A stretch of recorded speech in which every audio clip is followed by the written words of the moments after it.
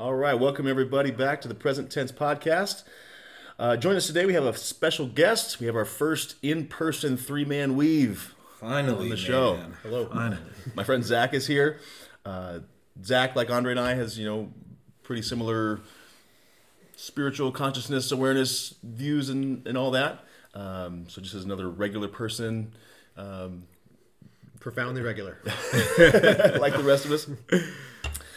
Things that have helped him in his life and that he enjoys. And so we kind of just thought we'd get a little background on him. And same thing like Andre and I did in the first two episodes where we kind of discussed our backstory a little bit with things that related to us and how we kind of found ourselves here, little things that stuck out, teachings and things that we found that we liked that helped us. Kind of going to let Zack do the same thing, and then we'll see whatever offshoots and wild, crazy directions the conversation goes from there. So, Zack, I'll let you take it away. Okay, in the wild world of Buddhism. I definitely want to spare people too much autobiographical nature here because I am as pedestrian and commonplace as they come. So you think? I am no scholar or bodhisattva. But I don't think that's the target audience or what anyone is. This would be the right place for you. This is the place to go. Right. But in the context of mindfulness, generally. It's a practice that's been intrinsic to my life for coming up on 8 years. It was a slow realization. I wish I had a better narrativized version of this where I took psychedelics and I realized the nature of consciousness for a glimpse and then went about my journey. And I really didn't. It was Eckhart Tolle awakening. Yeah, moment, it's just I wish I could describe this with better poetry. I can't. I learned of mindfulness through just the osmosis of culture. And just came into contact with more literature, and that developed into small practices, which was, essentially just the beginning of everyone's, wheel of the Dharma, and that built piecemeal over time to something that became, more intrinsically important to me in like philosophical terms, and then I think in a deeper sense in spiritual terms, which is a word that I had to come to understand better, And now I would consider it, fundamentally speaking, some of the most important learned truths that I've ever come across, and I can't imagine my life without it. So yeah, it's been a while. From there to here feels like a journey, and it's simultaneously not one, right? Mm-hmm. So, do you remember what that first thing was that you found that you read, that you came across, that kind of perked your interest about it? Yeah. I remember, like I said, I remember just the buzzword of mindfulness, mm-hmm. And then I remember. Coming into contact with quite a bit of literature, but the first piece that really got me, where I started to, I want to say, get the hooks, was by Bhante G, he goes by Bhante G. The actual name is difficult for me, and I will spare one here. But he wrote Mindfulness in Plain English, which was a bestseller, and it's very popular, and it was written in what I found was like an incredibly accessible language. Mm-hmm. And it was about really just the basics of Vipassana practice, right? And then how to go about that and why one would.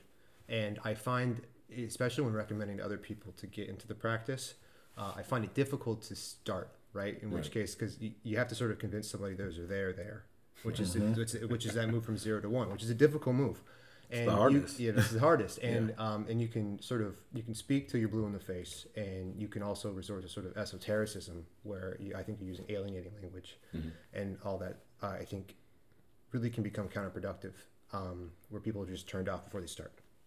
So I found with Mindfulness in Plain English, it's written with such incredible brevity, which is an art form in and of itself. To use as limited words as possible to come out with the most concise messaging as possible. And I really do think sometimes that's lost as an art form. Mm-hmm. I think Bhante G is an incredibly lucid writer because of that.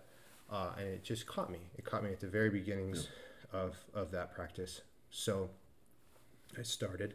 And I started with, and I don't know the general knowledge basis of people who will listen to this, but and I don't know how much we've already detailed, but generally speaking, right, Vipassana is a meditative practice that is as old as meditative practice gets in the Eastern context, and built from Theravada Buddhism, which is once again the oldest school of Buddhism. It's generally translated to the term insight meditation. Okay. Sorry. But obviously, there's a limitation of, translation. But, that practice is where I started, and it takes you quite a ways You know, and it means a lot of things to a lot of people. But anyway, it means Was something it to me. easy for you, like right away, to get into that, or did it take time to practice to get like fully indebted into it? I definitely get envious when you dive into like the Pali Canon, you know, and some of like the Dhammapada, and you hear about people who heard the Buddha's teachings, and upon the sentence, you know, so and so became enlightened, Right. and, and there's a lot of people like that. You know, you read a lot of it, like, and he heard this, and I don't know how, but I assume the Buddha was a good teacher. Yeah, again, you're in the right. Because crowd here. certainly this was not me. I did not feel that way. Yeah. And I can say, like, with the beginning of practice, for me, especially with Vipassana, it started off with a lot of breath work. Okay. And that's, you know, that's the basis for all sorts of meditation, right? Like from metta to, you know, TM, where you get some kind of mantra. And it's, you know, the breath is just a tool that you have that is just constantly with you. Therefore, if you brought back to it, you brought to the present. But I think that I really did for, I want to say, more than a year, or maybe years. I really focused on the breath as something a little with too much importance. And I found you know, you'd get better because, like, when you first start meditating, obviously, like, you pay attention. I don't know, I'd have to ask you about your practices, but for me, you pay attention to what is, and that's the breath, and you know, where it happens. It's the easiest anchor. The rising and falling of your abdomen, where you find it, and then it came to me. It became a bit of a game where I would find moments of what I felt were like of sort of blissful concentration, where I was really with it, and then I'd glimpse at some states, but then I really felt like, in a sense, I was fetishizing the breath itself. And that, like, I almost equated mindfulness to just how many breaths I could count without, like, losing track, right? And I'd get proud of myself for some number, right? Which is always, I think, you're veering down a different path than was intended. Right. So there was definitely a learning curve in trying to figure out what exactly I was aiming for, and even, like, what the nature of aiming means in a Dharma practice. So it definitely didn't come easy. Although it was, like, I enjoyed the ride, you know what I mean? But it came with quite a bit of humility and really failing to understand what it was I was doing, even though I was there, which is fine, you know what I mean? But it definitely didn't come easy. I don't know. Yeah, I get stuck on that too, because sometimes, like, we always use the breath as an anchor for everything, and then it becomes I'm anticipating the breath. I'm trying to create the breath as opposed to just the noticing of the breath. You know, I think there's a different kind of way to do that, and I notice even when I'm meditating, sometimes I'll catch myself as I'm waiting for the breath. I'm anticipating. I'm creating it instead of just noticing it, and then, like you said, being able to notice all things. But that doesn't work. You know, for, like, normal life, like, it doesn't help just to notice and to be still and to be present if I'm anticipating and I'm creating something. So it's kind of a little counterproductive. Right. And I'm happy to hear you guys say that, because I, for a long time, thought that I was the only one that did this, where I just start focusing so much on the breath itself. And, you know, I think that's the moment, and that's why it's called a practice, a meditative practice, because you're consistently and constantly trying to regain that focus. That's you losing the focus, the overall focus, until you snap out of it and you catch it, what you were meaning, what the intent was. Alan Watts had one of my favorite bits about this when he talked about the anticipation of the next breath, and he said, what is your hopes that the next one will be better than this one? But no, I do that too. I'd be like, "Ooh, that was a good deep one right there. Yeah, that was great. That was a good breath. This breath wasn't as good as that last breath." The whole breath. I think that, like, a part of, if I had to go back and, you know, tell myself something, you know, 8 years ago, it would be that the breath is not magical. Right. And that really opened it up to what I find much more is, like, my current practice and understanding, which is, you know, more than a practice. And I think that at some point when I was just in my very beginnings of Vipassana, it felt much more like a small tool. Like, Vipassana itself was a small tool. And obviously now it feels more, well, it is more to me, right? A small practice that you use for the entirety of your conscious experience, right? In the 30 minutes that we sit, or 20 or hour that we sit, is meant to be exported to the 23 hours that we don't. Right. And this is simply a practice that we bring into a very real lived experience. And if we like make some kind of hard demarcation between practice and a magical breath and then the rest of our day, that we're throwing the baby out with the bathwater here. Right. Like we're missing something very important. So yeah, and then the nature of Vipassana for me had to be a developing understanding for me, because at first it was, how long can I go without losing concentration? And which then you get frustrated over, and the whole thing, and you have like what you call good and bad days, and all of this seems counterintuitive, and there really aren't. I mean, there really shouldn't be such thing as a good and bad meditative session, because any meditative session is it's an inquiry into your conscious experience, and your conscious experience is what it is. Yeah. So even that judgment of whether you're doing a good job or bad job is just another thought. It's just the thoughts arising, right? Yeah. And so in every form of you, like even negative thoughts and whatever valence that you have is something that can be noticed as an arisal in consciousness. So those understandings, I think, lead to the deeper insights of meditation, which are important, and obviously sort of they're laid out. This isn't new ground. This is 2,500 years old. But like what you're getting to is you're getting to find that the underlying nature of reality itself is shapeless, and that this isn't about breath. Breath is just one thing, the present moment that you can cling on to. But you find that everything about the present is not unlike the breath, which is it's just arising, and that goes for thoughts, and it goes for like I said, every flavor of emotion and sensory experience in the world. But it also gets into deeper insights about, and this is I think where years took me, but the nature of self. And I think that's when I started to get into the dissolution and nature of self, or at least an understanding of it, not to say that I am sitting here devoid of a sense of self, which I am heavily anchored into, but at least the notion that this is something this is something that is an insight that is important to take with you, right? It just became apparent, and I don't know what I would have to ask you all what sort of the nature of, like,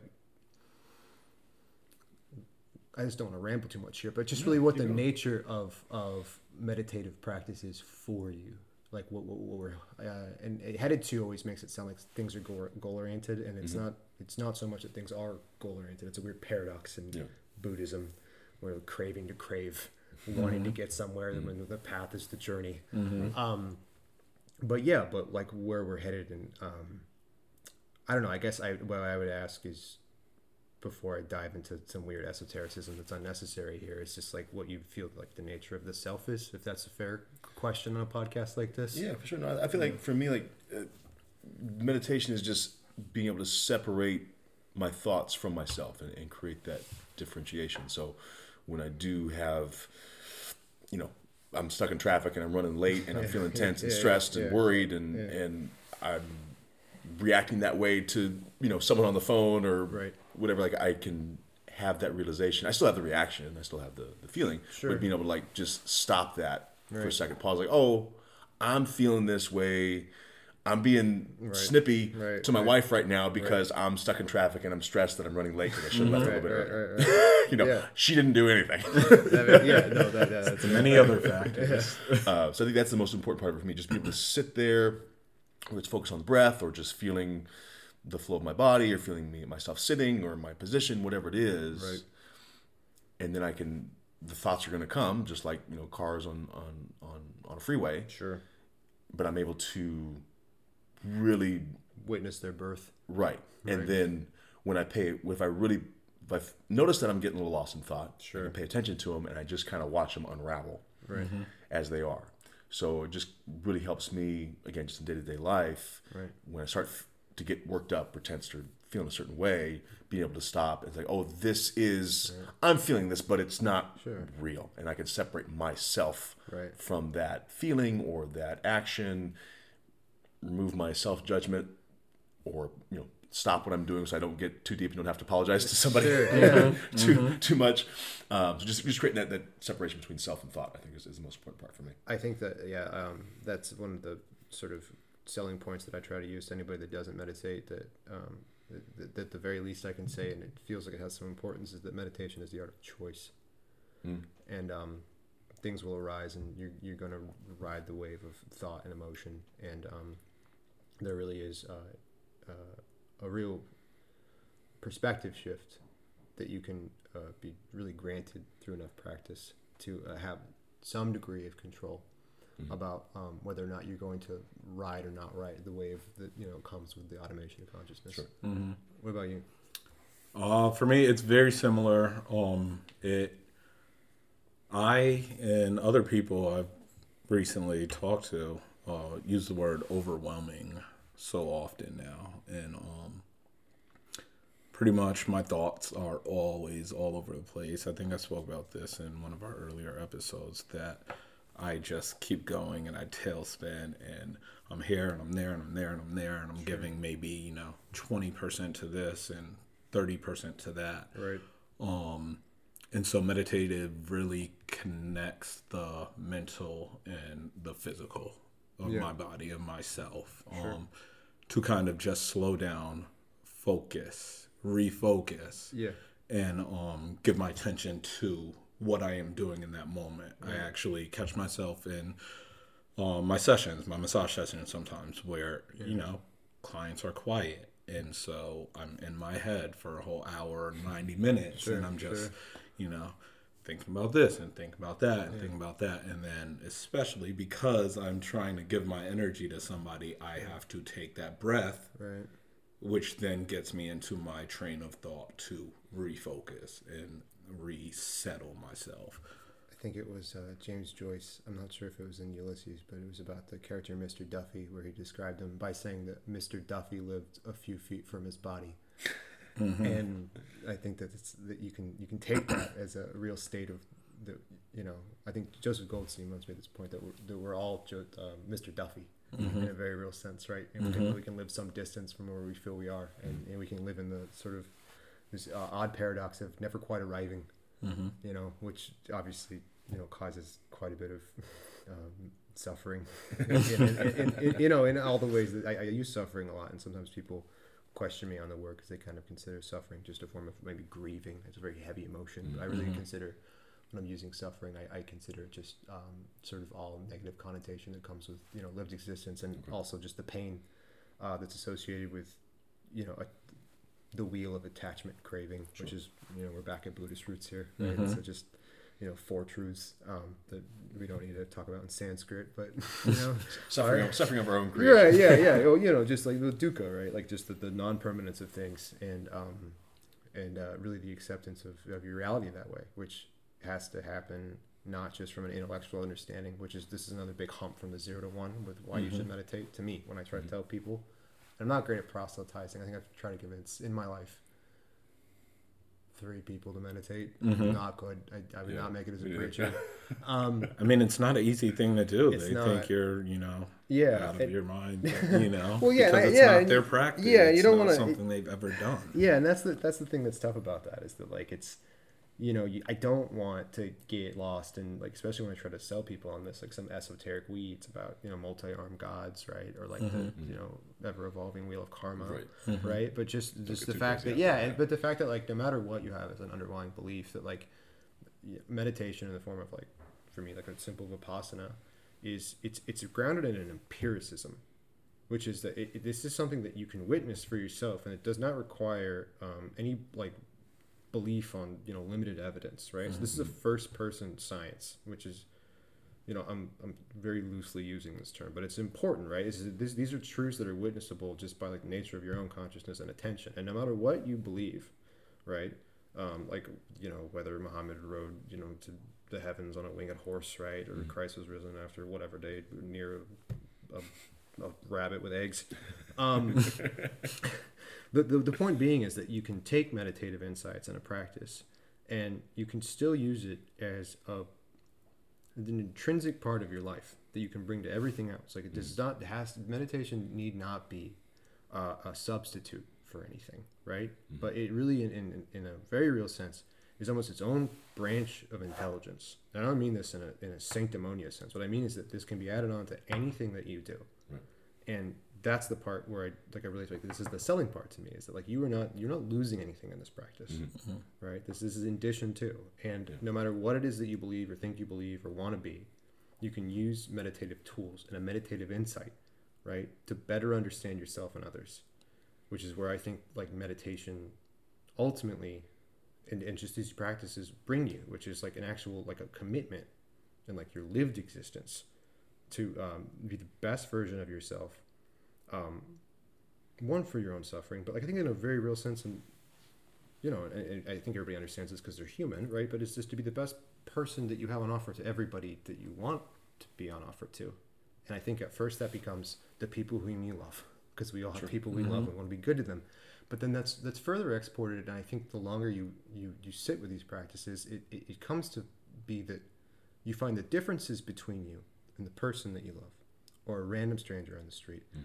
They narrow, right? Because you understand that this fundamental condition, right? This like first person subjectivity, where like you are simply your consciousness and its contents, it's universally applicable.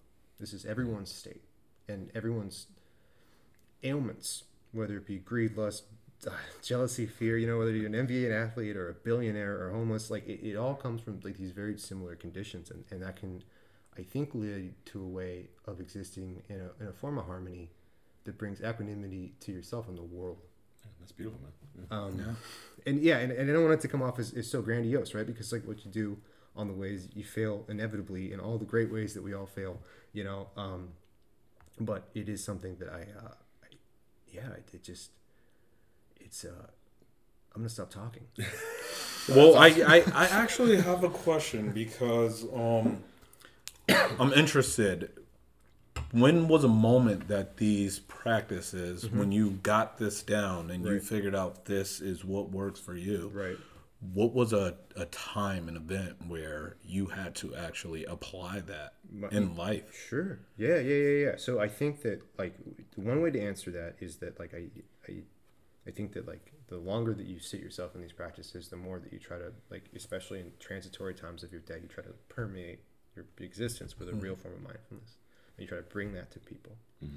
And as far as like a sort of a more peak event when mindfulness is something that like I like, well, this is what this is here for, I found it was often moments that I realized that this had sort of changed the color to which I view the world. Were obviously during more difficult emotions, right? And I think the easiest for me, where it became clear that there was some kind of perspective shift, was in jealousy, because I'm not particularly caught up in a lot of anger just by temperament.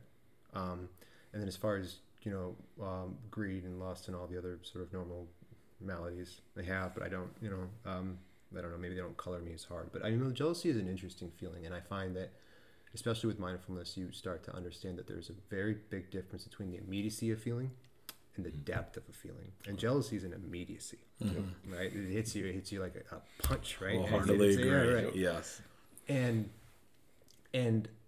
I know, and I felt it, and I remember being swallowed in my youth. I'm 31 now, so I'm sorry for people older than me as I say my youth. But it was a while ago, and I remember being swallowed in my youth by jealousy, where it would just consume days and weeks of my time, and I would, and then I would express my discontent in all ways, but actually talking about how I felt. But now I remember, I've obviously experienced it, later and deeper into practice. And there are a couple ways that you can pull it apart in I think, in a context of mindfulness. One is that, what an appearance, as all things are, right? Here, one moment, right? And if witnessed long enough, gone the next, because you can understand the nature of impermanence. All things come to pass, and there's been no single state that has arisen that will not fall away. And I think, but it doesn't quite end there, right? Because I don't think it's much condolence to say, hey, someone died, and eventually you won't feel that way, congratulations, like, you know what I mean, like, thank you, counselor Mike, but I think, a deeper way that it just came to pass through me was to understand that, like, yes, this is an appearance, but then more importantly, like, the person who was the object of like this jealousy, I think that was the nature like the relationship. So has changed. jealousy, what you talk about in relationships? Yeah, and stuff? in relationship-ish things. Yeah. And I just remember like it was the person who had caused this in me, and I thought I think I would probably shore myself up. If you've ever been jealous of another person for whatever reason, where you try to come up with enough things to build yourself, Yes, to understand why you shouldn't feel such ways, right? And it's I am better than them like because, that, you know what I mean? Like, and if you lose it at athleticism, speed, and height, and money, you're down to personality, you're better jokes. So like I don't know, I can quote Downton Abbey better. Like I don't know, like you just take whatever you can. And I thought, okay, this is a game of shoring up this in a very much as a sense of self and ego.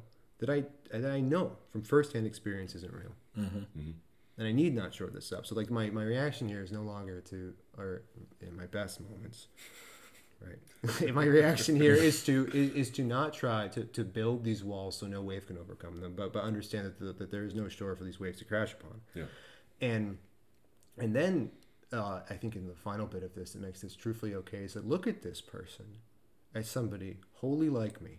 Like all people are, because like once again in my best moments I can feel what I would consider a feeling of love for people that are just people, which is all people, right, subject to this universal condition, right, who's succumbing to every single malady and difficulty that is like associated with life, and really in this moment love this person for exactly what they are, which is not unlike myself, and then it just passes through me, and there's nothing to shore up, and it's a warm feeling. And I think, wow, I mean, it just, that kind of thing is when I realized that this practice is something that is exported and really I want to ingrain into my DNA. Yeah. It's powerful. Yeah, it's absolutely powerful. That's funny you mentioned that, because I wasn't in a whole lot of relationships when I was younger, so I'm 41 now.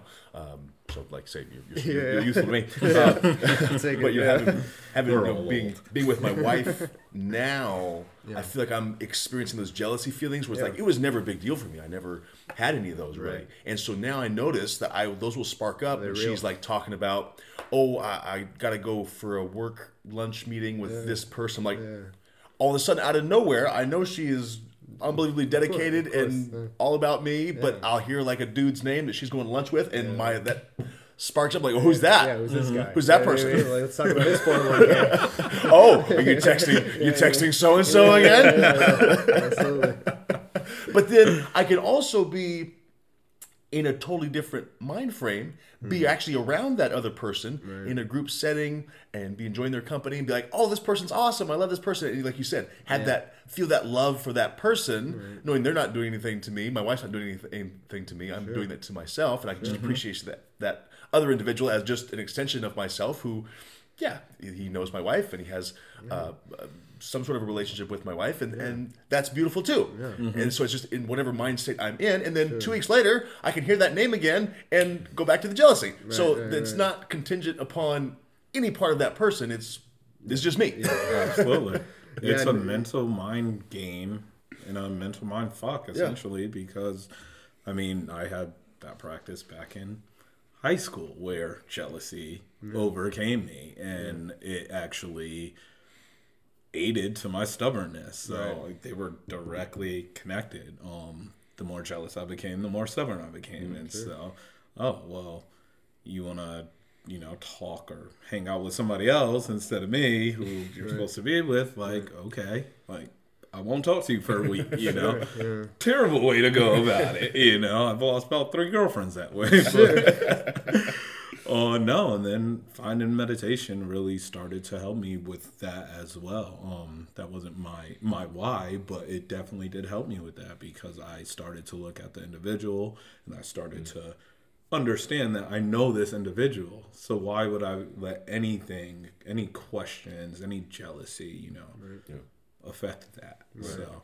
Yeah, and I think that it's definitely the matter, like you just said, like maybe 2 weeks later you just feel the same damn thing again, and that it's important to maintain the humility on the path to know that these things will always arise. So it'll never be the fact that you are free from these things, right? What you are is you are, at least for me, is like you are ever increasing your ability to be less captured by the reactivity of emotion, right? Because emotion will arise, right? And all you really get is a world, and I think that so much of our suffering, and this is just once again the suffering of the human condition, is the fact that like there's a world outside of us, and I think this makes as well, or maybe actually I don't think existentialism and Buddhism makes as well at all, but it does for me, because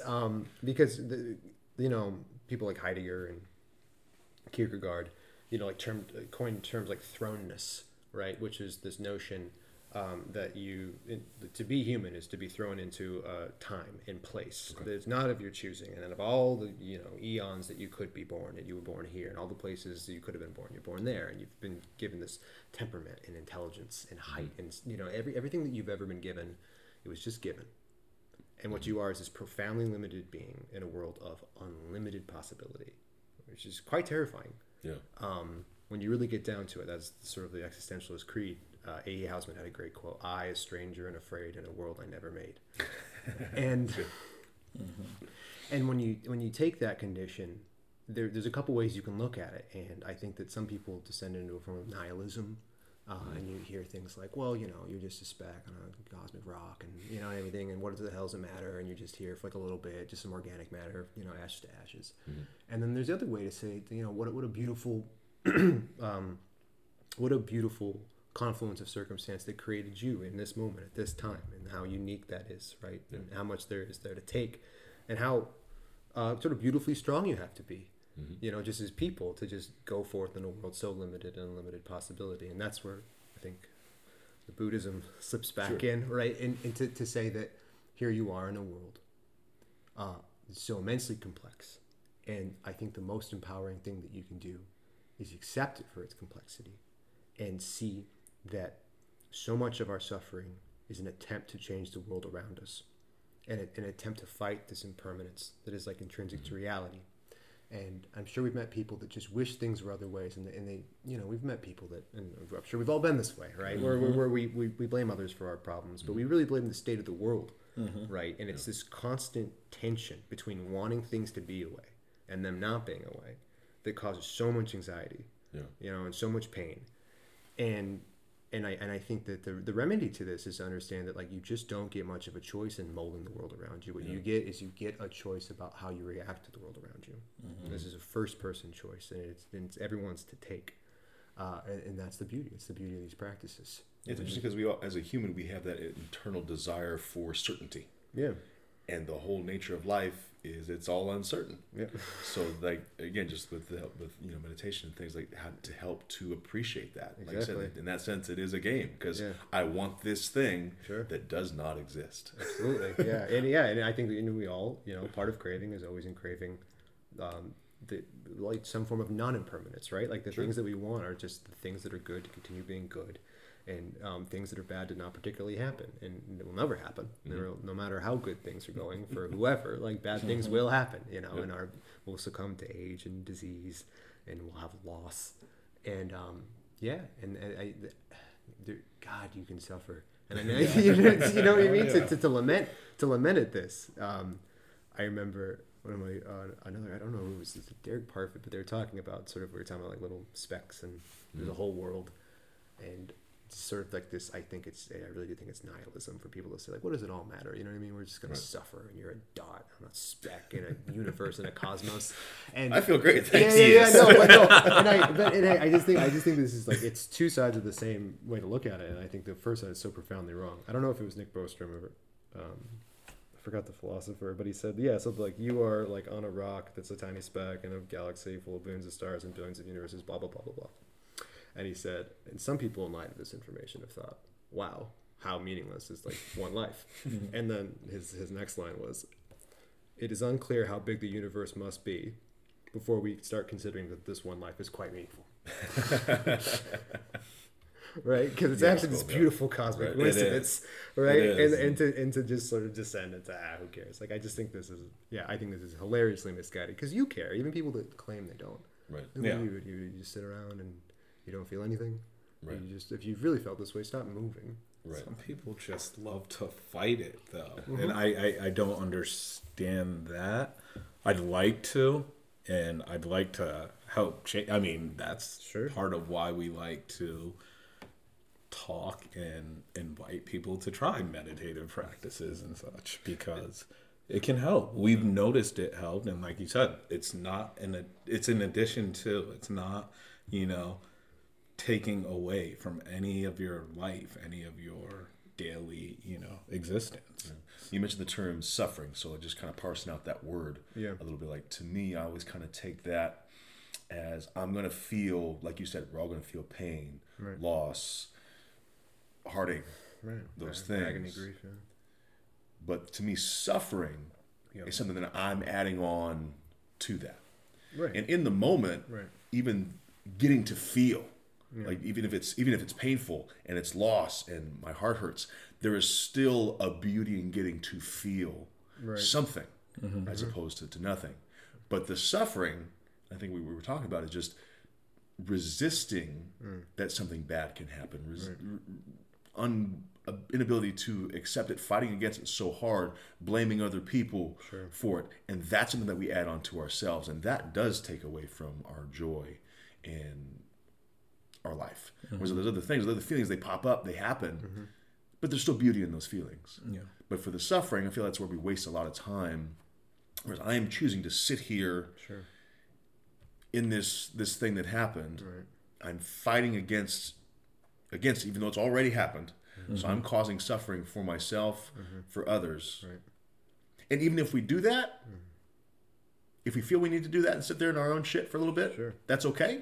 But let's differentiate and acknowledge that I am putting myself here. I want to be here right now for whatever reason. Absolutely. That's okay. But I do need to accept and acknowledge that I'm doing this to myself.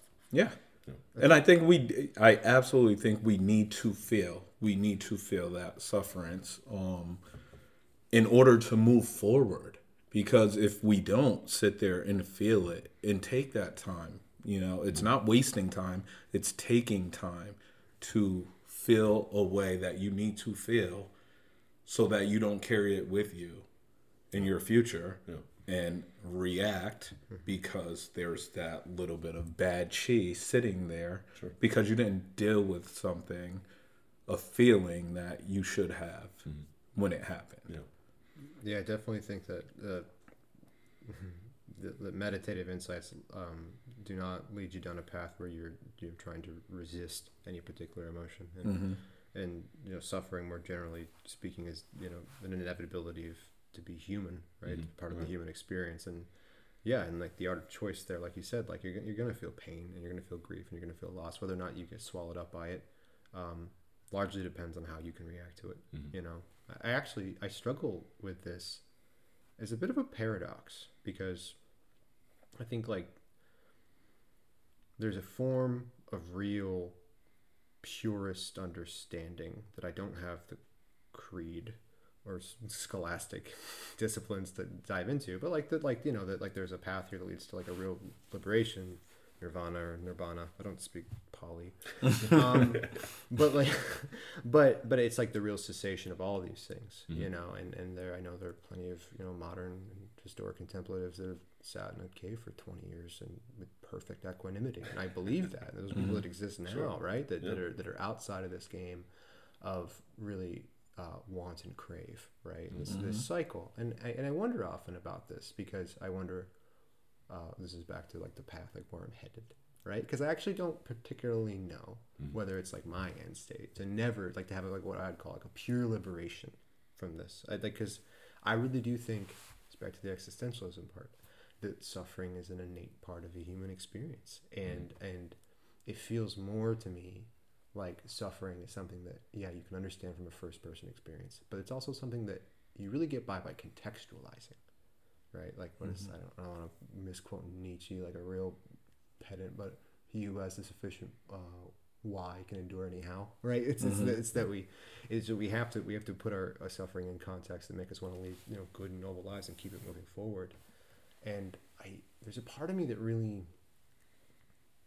I don't want to say enjoys the pain, but like really finds it important. Like in some senses privileged. Like I find this about feeling things for people. When I enjoy people in romantic or non-romantic senses, that they have the capacity to hurt me,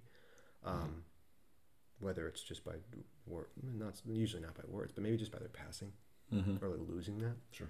And that would hurt, and I know that would hurt for select few in my life whom I care about, and and I feel it's a bit of a privilege, right? Like to get to a point where I can feel those things. I'm not sure that I'm like on some path where I wish that I won't be able to feel these things. And I know that that's not, if I have the right person in here, they say, no, it's not that you won't feel these things, right? But it's like your identification with the thought to feel it.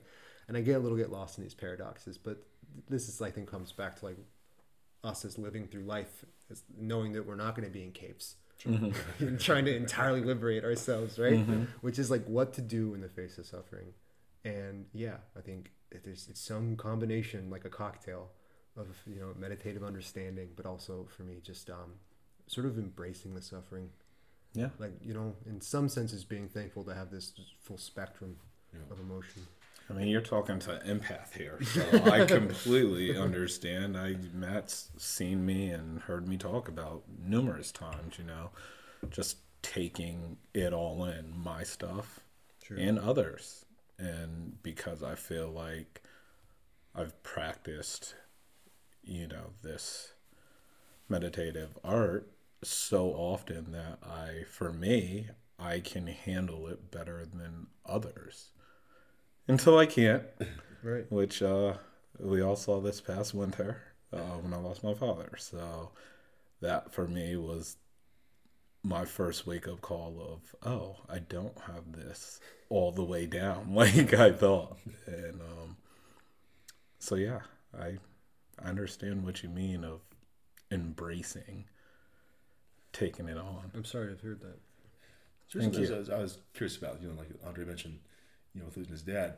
I feel like for us, probably most anyone listening to this, they have the self-awareness to realize what we talked about with suffering, right? Like there is joy in those feelings.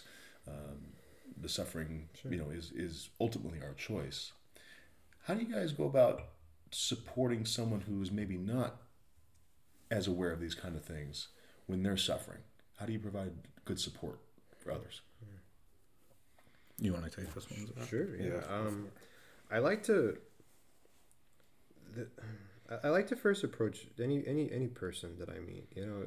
Maybe they're not on the wheel of the Dharma, but I don't want to immediately ever assume that the tools that they have and understandings of their own emotions, right, are in any way inferior from mine, right? Because I've definitely just met people who have like a real wisdom about them and understanding, right, and even acceptance of the world that have gotten to these places through orthogonal practices of my own, and people handle things all sorts of ways. Sure. And to talk to somebody though that maybe I can't recommend meditation in times of duress, right? Would definitely depend on how it is that they normally handle things. But what I can say that I try to be, and I try to be for truthfully anybody, is what I want from people, or at least what I value from people, and that's my attention. Okay. And I really do believe that like all we have on offer is the conscious of consciousness, right? And all you get to do is you export this to the world, and this just characterizes how you experience it. Also characterizes everybody who experiences you. Right. So when people are suffering, I want to be a person that hears them clearly. And I feel being heard is something that I value intensely, because we're complex beings, and often our language even fails at capturing what it is that we're like really trying to get at. It takes a lot to communicate, and for somebody in quite a bit of pain, the most I can really do is lend an ear, right? Because you can say the things about it's all things have come to pass, and here it is, and empathize and talk about what experience had with you, and I think all those are really important. But at the baseline, what I can try to do is be as naked as possible in those moments, and accept them as the inevitability that they are, and come to people from a place of love and genuine understanding, even if that understanding is in pure ignorance of how they're feeling, right? Which is quite the paradox. But that's the best way I can export, once again, like my understanding, my beliefs, right, to the people whom I love. Awesome. Very, very similar with me. I don't go to meditative practice in that moment. Sure. I go off of my experience, and that's just having those loved ones around me, and they're just there for me, like Zack said. Whatever you need, if just to listen, somebody to listen to. And so for me, it's just giving them that presence, that full attention of, listen, talk to me, cry to me, vent to me, yell at me, do whatever you gotta do to start this healing process. I said before dealing, but you never want to deal with suffering. You want to heal from it. So that's basically all I try to let them know. Like, let's start the healing process. So whatever that is, however you're feeling, whatever you need to say, I will listen. If you want me to give ideas, I'll give ideas. But, you know, all of our suffering is different. So whatever I've gone through may not be exactly like you've gone through. So whatever you need to say, I'm here, you know. And so it's very similar to you. Yeah, I think that's right. I mean, that's certainly what I look for. You know, I think there's just, you have to take some humility that in most people's time of pain, there aren't going to be magical words, you know, and there's just time and understanding and patience, you know, especially patience. Yeah. Right. Yeah, I think that's the toughest thing for me. Like, you know, like being married now and being so close to my wife and always wanting to take care of her and fix problems and do things. I'm still really in the process of learning how to do, you know, but what you guys just outlined is just the listening part, because I always feel this responsibility and this want to fix it, because I hate seeing her suffering. I hate seeing her pain, or anybody that I care about. Of course. Really, especially her. Of course. And through experience, noting how my doing that is making it worse. You know, that's I don't know if this is a distinctly male thing, but like, this is born from my male experience, right? But yeah, it's like I have this orientation toward like solution based language, right? So somebody's hurting, it's like, you know, like, what we can do, how can we fix this, right? Like, what can we do? Like, can we get you ice cream? Can we go? Can we write a poem? Right? Is there just something we can? And there, I'm overusing this word, but yeah, there's a bit of humility. That, like, you have to sort of swallow, right? That, like, there really is nothing you can do other than be, right?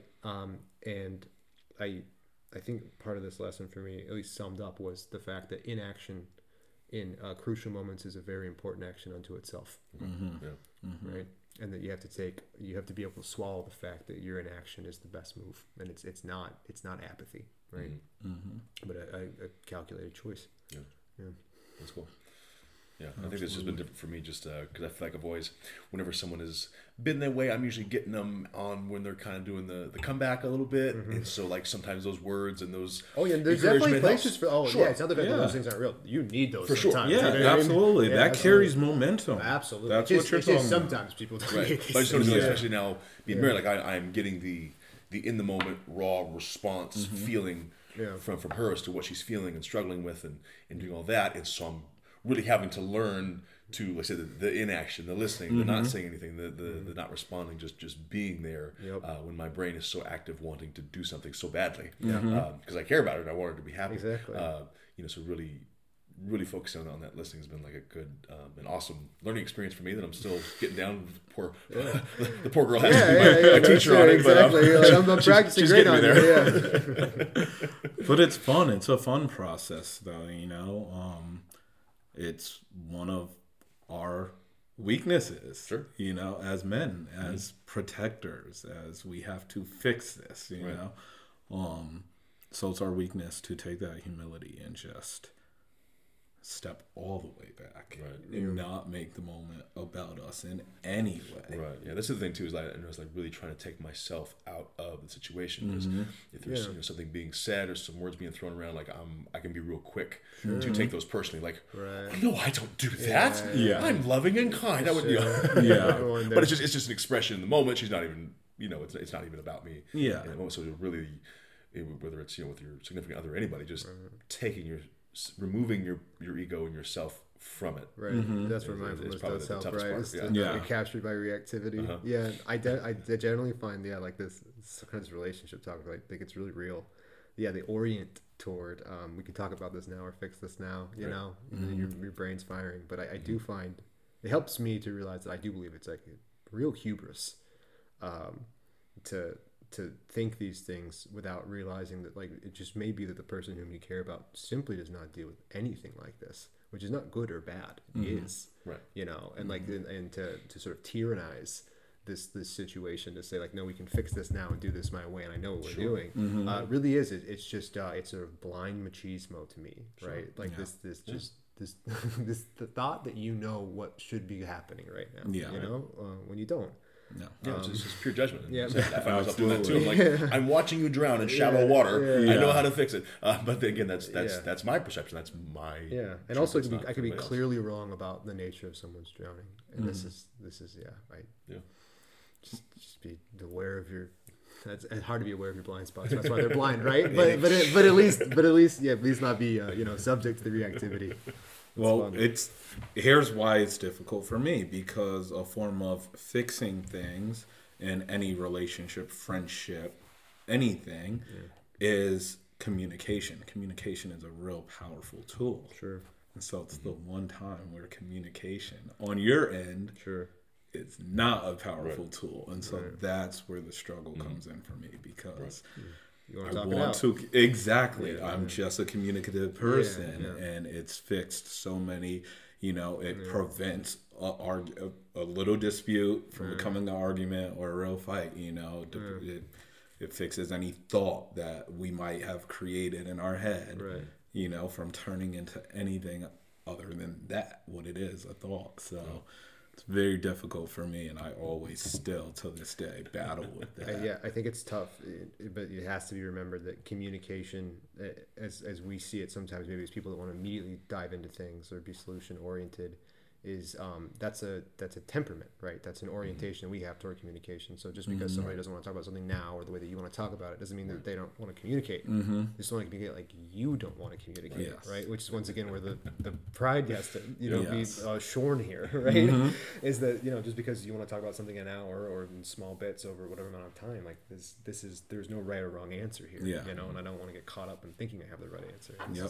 Because I wouldn't want this. No. I wouldn't want somebody to tell me how to be able to communicate. Get out the my realm. problems. Exactly. Hey, mindfulness. So the thing I was curious about with you, Zach, is you said you've been on kind of this journey and started that about 8 years ago.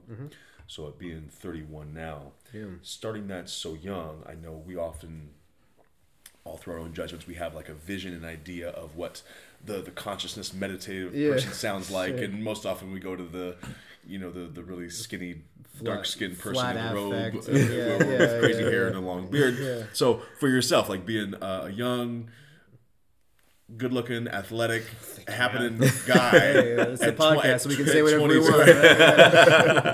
You can look like a troll. I can attest. Like, how did you? I guess I'm just trying to phrase the question, but how were you always able to see outside of yourself at such a young age? Because I was thinking, at 22, 23, like, I was a complete idiot and not able to see or comprehend any of that. Like, I was just all about myself and so into myself. That ability to even interact or react to any sort of teaching or something like that, I think would have been super impossible for me. So did you always find yourself, even from a younger age, being able to do that? Or did something... I am certainly not going to claim at 22 that I was divorced of the maladies of self-absorption. No. I came onto these things very piecemeal, and I definitely found it intellectually curious. Like the topic of mindfulness itself was just something that I wanted to explore because it was interest to me. So I always had like a sort of pedant streak, right? And I enjoy reading and writing and literature. So that just was something that caught me. And then, I don't think I was a self-aware 22-year-old. I hardly think I'm a self-aware 31-year-old. Because I noticed because I started getting this probably about my early 30s. Yeah. And because I felt like I run into this same wall so often. Sure. And it was like, this isn't working. Like, there's got to be something else to this. And then I was able to receive that sort of stuff a little bit better. I think it's once you get I think it's really when you get your hooks into a practice that can really help you begin to like walk this journey. So really it was, encountering literature that I find really important, that really hits in some books and, some papers and just, I'm thankful for the things I've encountered. And then once they set me on the path, it was really the glimpse of, I think what people describe as there being a there, right? Of meditative insights where, it was simple Vipassana, it was counting breaths, and I feel something, and it was a tingle, and I couldn't quite get it, and then I wanted it, right? Like capturing the ringing of a bell, and it kept you kind of coming. And I think it was that curiosity that just kept me down the path, and then it was the slow insights that you gain as long as you just keep moving. And you could say forward. I always struggle with analogies as far as path and end goals, right? Because once again, the path is the goal. But yeah, I remember there was just realizations that slowly started to seep into me. Like I said, I really like peak experiences to talk about this, but it was really moments where I first really experienced or began to understand an experience of this dissolution of what you would call the self. And I really can't stress enough, this is not some sanctimonious, egoist, prideful thing about being selfless. It's just the nature of reality is it's selfless. Yeah. And it was, I don't know if am I going to talk about this? It just seems absolutely. Because I think this is there is a state here that we can reach, and I think this is a really important insight, is that you begin meditating on a thing, and it could be the breath, and then we export it to sounds and bodily sensations and all valences of the world. Or you're in TM, and they give you a mantra, and you focus on this. It's all back to the present. But eventually, I think it's about cultivating this mindfulness. I don't think it's about this. This is what practices say it's about, because like a Dzogchen tradition, where you cultivate this mindfulness, and then you apply it to not just sights, sounds, sensory perceptions, thoughts, and emotions, but this notion of self. And it's a very distinct notion, and it's this feeling that there is a you, and it is a real you. It's a permanent you that sits behind your eyes, this writer, this thinker of thoughts. I know that person. And this hearer of sounds, right? And this is all here, and we're all here, and we're all captured, and this is just an experience that we have, that we are seated at this locus of attention, right? Looking out, and even the fact that there is a thinker independent from thoughts. I think thoughts, and I hear sounds, and there's this moment when you turn it back for just a moment, and you look for the looker, right? And this is house builder, you build a house and you build no more houses, right? You look back and you see that there's nothing there. There's nothing apart from the thinker. There is no thinker of thoughts. There's simply thoughts, right? There's no rider in this body. There's no one floating around here. Where are you? If you had the observer is still just an appearance of right, consciousness. everything is, right? And that, really getting to gradually glimpse that.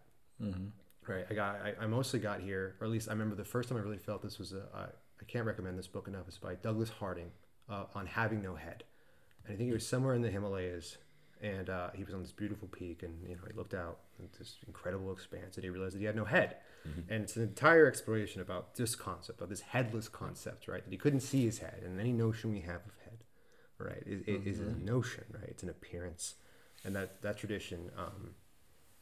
I think still carried out by his student Richard Lang, but it was this headlessness awareness, right, that I become the world and the world me, that really cemented this practice to something that was definitely more than counting breaths. And I don't mean that to be sanctimonious or reductive. I just mean that obviously we're here for more than I would call it some form of spiritual self-help. Right. It's just because one of the meditation apps I use sometimes is called Waking Up by Sam Harris. And he quotes a lot of the same the Richard same Lang? with the headlessness. And so he has a couple of meditations on meditating as a headless person. It took me a while to grasp it and really get it, but then once I did, it's D. Harding's on having no head is it's this. I'm podcast. This is in podcast. You use visuals. It's a very small book. And I just think it's a great. It is if you're having difficulty with the concept of no self, I think it's a great place to go, because what D. Harding does is look at it's a set of simple empirical experiments from the first person that you can really go through, and I think that sometimes they really help because it's difficult. I can't say this with plain enough language. It's hard. But it helps. Having no head, on having no head. Right. Yeah. I've always called that person the narrator, man. The narrator of me, and it's crazy because did not. Again, I didn't. I thought I was the only one that had that person, that thought, that constant, nonstop thought, who talks to me, for me, you know, who sees it. But then turning attention on itself and looking back at that is like, okay, I'm feeling like that's coming from my head, but that's not true. That itself is just another appearance in consciousness. Right. Yeah. And I mean, and once you, there's something about that. I think there's just something about this, you know, shift from, you know, black and white to color, where like the world comes into view, you know, and there's just this notion of personal identity that starts getting weaker. Because I don't want to talk about like a liberation, you know, you can glimpse that and you come right back in, and I get mad at everything, you know what I mean? I get mad at bags of chips if they don't open right. Like it just, so it's just always there. Yeah. But it can be, I think there can be a gradual process, right, where you see more and more that this attempt to hold on to a fixed identity of self is, you know, it's illusory, and it truthfully is, and it can free you from unnecessary suffering. It really can, you know. And this need, we're back to jealousy, right, to shore yourself up as this thing, right, that can't be hurt because you've built it, instead of realizing that there's nothing to be hurt. And I think that's a big shift, and a way to avoid a lot of needless suffering in this world. That is beautiful, brother. Thank you so much. That is absolutely. I can't think of a better way to end it right there. I don't think we can do better than that. No, that was perfect. We're right on an hour. All right.